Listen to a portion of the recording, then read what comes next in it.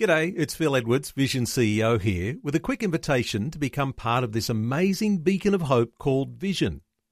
Together we can put our love into action to help people of all kinds build or rebuild their lives on the truth of God.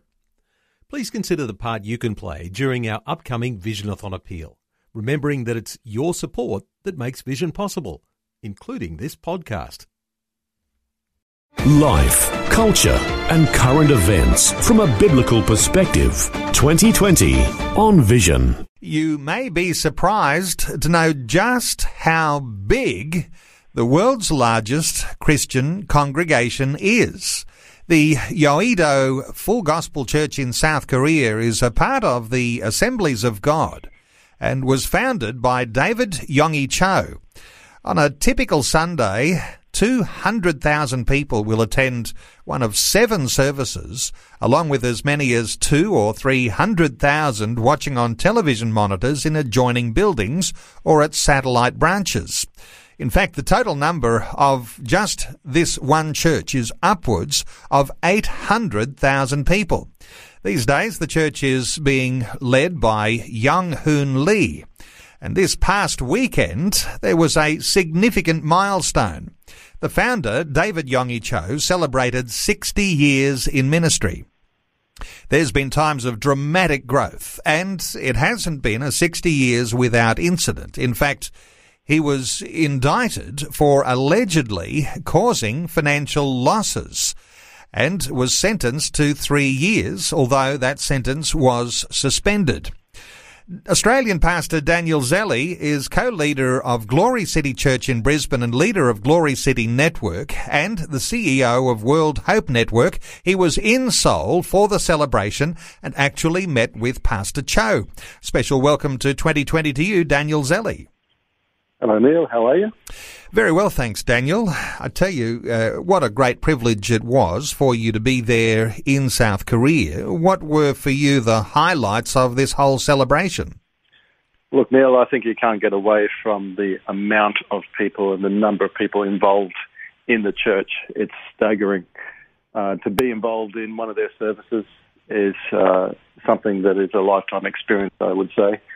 And just the way, I mean, they're obviously very used to it. They've got all their systems and processes and the way they move people in and out and do things and the way they've got their cell network set up. It's amazing.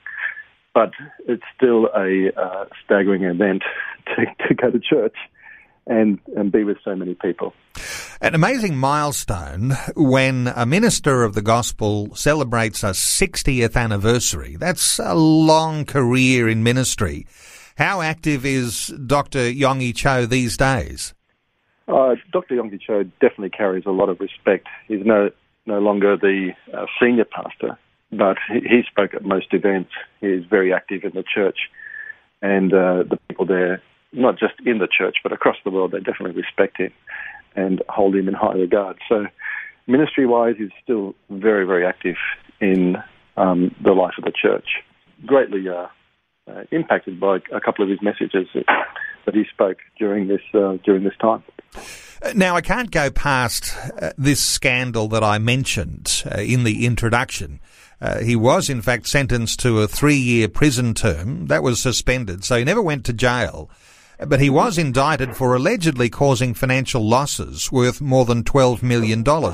Obviously, with such a celebration, the people in church life don't hold a particular grudge or anything here. He is these days is completely restored from that issue, isn't he? He is. I think one of the advantages that Dr. Yonggi Cho,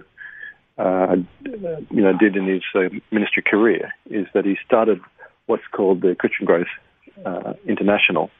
And I was part of the invitee list to go with the board to the 60th anniversary event. And in that group of people, and these are ministers from all around the world of very sizable churches.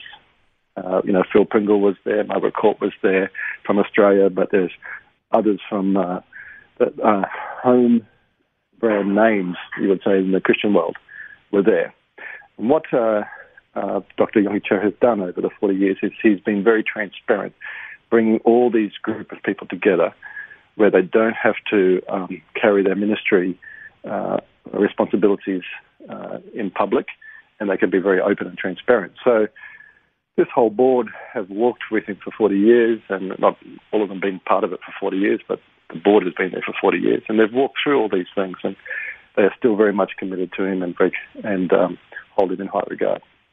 Interestingly, that even though Dr. Yonggi Cho established the world's largest church, and at its peak, more than 1 million members, as I understand it, by reputation, he lives quite a simple life in a smallish church apartment and doesn't even own a car. Does that sort of humility shine through? Very much so. He, if you look at the foundations of the church, this was the 60th anniversary of the starting of the church. The way they started was he started with his mother-in-law, who was 40 years old at the time. He was 18 years old, and she sold her wedding ring to buy a tent in the slum areas, and they started the church under a tent with 5 people, and they've gone from that to what they are today. But with those sort of humble beginnings and the need to break through in faith along the journey, you don't get to a church of that size just by an easygoing street. It's a breakthrough of faith every single time. He still carries very much that humble spirit, and he's paid the price to get there. And I think that it shines through. It's quite encouraging to see a man of that age and that sort of reputation still operating in a very humble way. I remember a story from many years ago when you hear about a church like the Yoido Gospel Church. When they plant a church, they hive off a number of people from the church. When you have a church at that stage, which was 1 million strong, the idea of hiving off a 5,000 contingent membership for a new church was a pretty amazing thing. They've been able to do that over the years. But do you think, though, Daniel, the church is continuing to grow? Oh, for sure. So the current church is 800 or 830,000 strong, and he's only retired recently. But this is what he did when he retired. What many people don't realise is that he's also planted 43 other churches in the same city out of that main church. And each one of those churches themselves have between 20 and 40,000 people.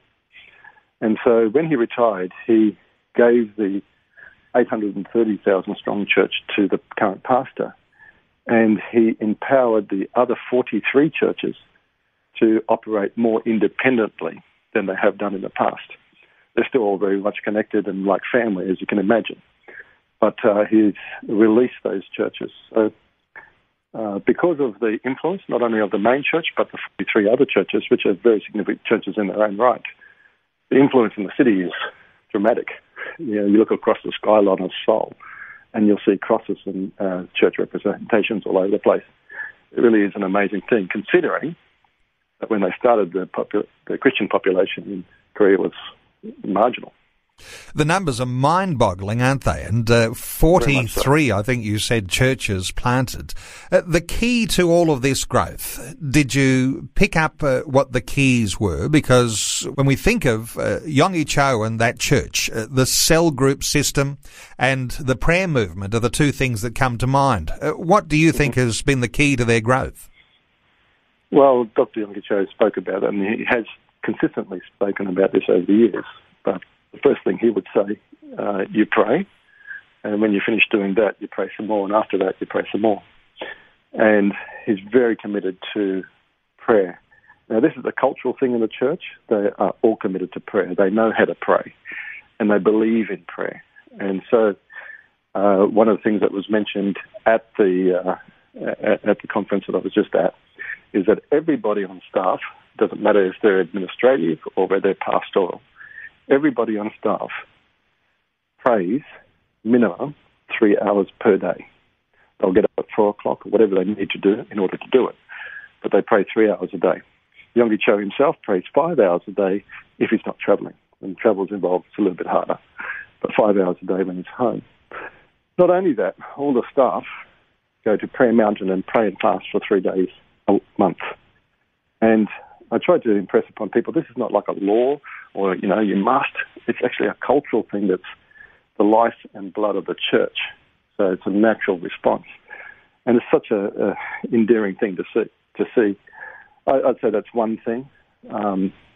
They also have a strong commitment to servanthood and humility. Because of their humble beginnings and things, there is a culture of serving and wanting to serve and a heart for the nations and serving other people. And, considering to what they've done and what some of us other ministers have done, they treated us like kings. You would have thought we were the ones that had the 830,000 strong church by the way they treated us. So you have these cultural aspects of humility and prayer working together, which leads to the natural response, which is a faith response. We need God to move in this situation. Daniel, you mentioned you were invited to the gathering and you personally got to meet with Dr. Cho. You're co-leader of Glory City Church in Brisbane and leader of the Glory City Network and the CEO of the World Hope Network. You've got your own outreaches coming up in the near future. You're off to Vietnam. What's likely to be the case in Vietnam when you visit there in December? Well, Neil, we've worked with Vietnam for quite some time, a number of years, and we've established very good relationships with the government and very good relationships with the senior church leaders in that country. And so it just seems like this is the right time to have a major outreach at the end of the year as a Christmas celebration for the Vietnamese people in Hanoi. The interesting thing about this is that Hanoi is very much a communist country, and you wouldn't think, being a communist country, that they would be supporting such an event. But the good news is that we do have the support of the government, and we do have totally the support of many denominations. The main denominations, and all of them in Hanoi, are supporting this event. So it's very encouraging for us. We're going to go and continue our work, which has been house building and medical work, and then finishing with a large meeting of somewhere like they're talking numbers of 40,000 people. And we're believing to bring all the churches together, to have the total support of the government, to run this big of Christmas festival celebrating the birth of Christ. And from that, we're expecting to see 100 churches planted. Well, that's so exciting. And how do we tie together what's happening with ministry here in Australia, the Glory City churches and your outreach arms, and what you've seen and experienced last weekend with Dr. Yonggi Cho and that 60-year milestone, that anniversary, and seeing the work that's been happening there in the world's largest church, and what's going on in Vietnam? How are you right in the middle of all this, Daniel? What are you expecting to be able to establish there in Vietnam, perhaps by way of cell group churches, the prayer ministry style of thing? What sort of ministry will you bring there? Well, all of those things, Neil, but I think one of the things that impacted me when I was in Korea is the ability to believe for more and have faith for more. You see, they had a prayer meeting on a Thursday, closed prayer meeting, not a public one, so only church people could come. I had the opportunity to be a part of that prayer meeting. But they had to book the largest stadium in Seoul Soccer Stadium, which seats 120,000 people, which is only a quarter of their church. And they all gathered together and they prayed all day together. So when you see that sort of event and you relate that back to an event of 40,000 in Vietnam, suddenly the 40,000, which formerly might have seemed like a big number, now seems like a small number. So your faith has increased. You can believe that in Korea, where there wasn't many Christians when they started, who knows? As we're starting in Vietnam, who knows what the future might hold? One day we may see in Vietnam a church of 830,000. One day in Vietnam we might see stadiums filled with prayer meetings. You know, by being a part of it, you say, it's possible because I've seen it. It can happen. God has a wonderful way of changing the way we think about things and giving us a whole new context. And I'm thrilled to hear that you're taking that into a ministry path into the future. I just wanted to mention too that you're looking for people who'll pray for the event in Vietnam. You're also looking for some level of financial support, and there's opportunity for people who are listening to our conversation today to even be a part of that outreach event in Vietnam coming up in December as part of the World Hope Network. So I'll point people to the website where listeners can connect with Pastor Daniel, worldhope.com. That's worldhope.com. And of course, Daniel is CEO of World Hope Network. Pastor Daniel Zelli, thanks so much for taking some time to share your heart with us today on 2020. Thank you, Neil. Before you go, thanks for listening. There's lots more great audio on demand, or you can listen to us live at visionradio.org.au. And remember, Vision is listener supported. Your donation, large or small, will help us continue connecting faith to life for hundreds of thousands of people across Australia and around the world. Learn more or donate today at visionradio.org.au.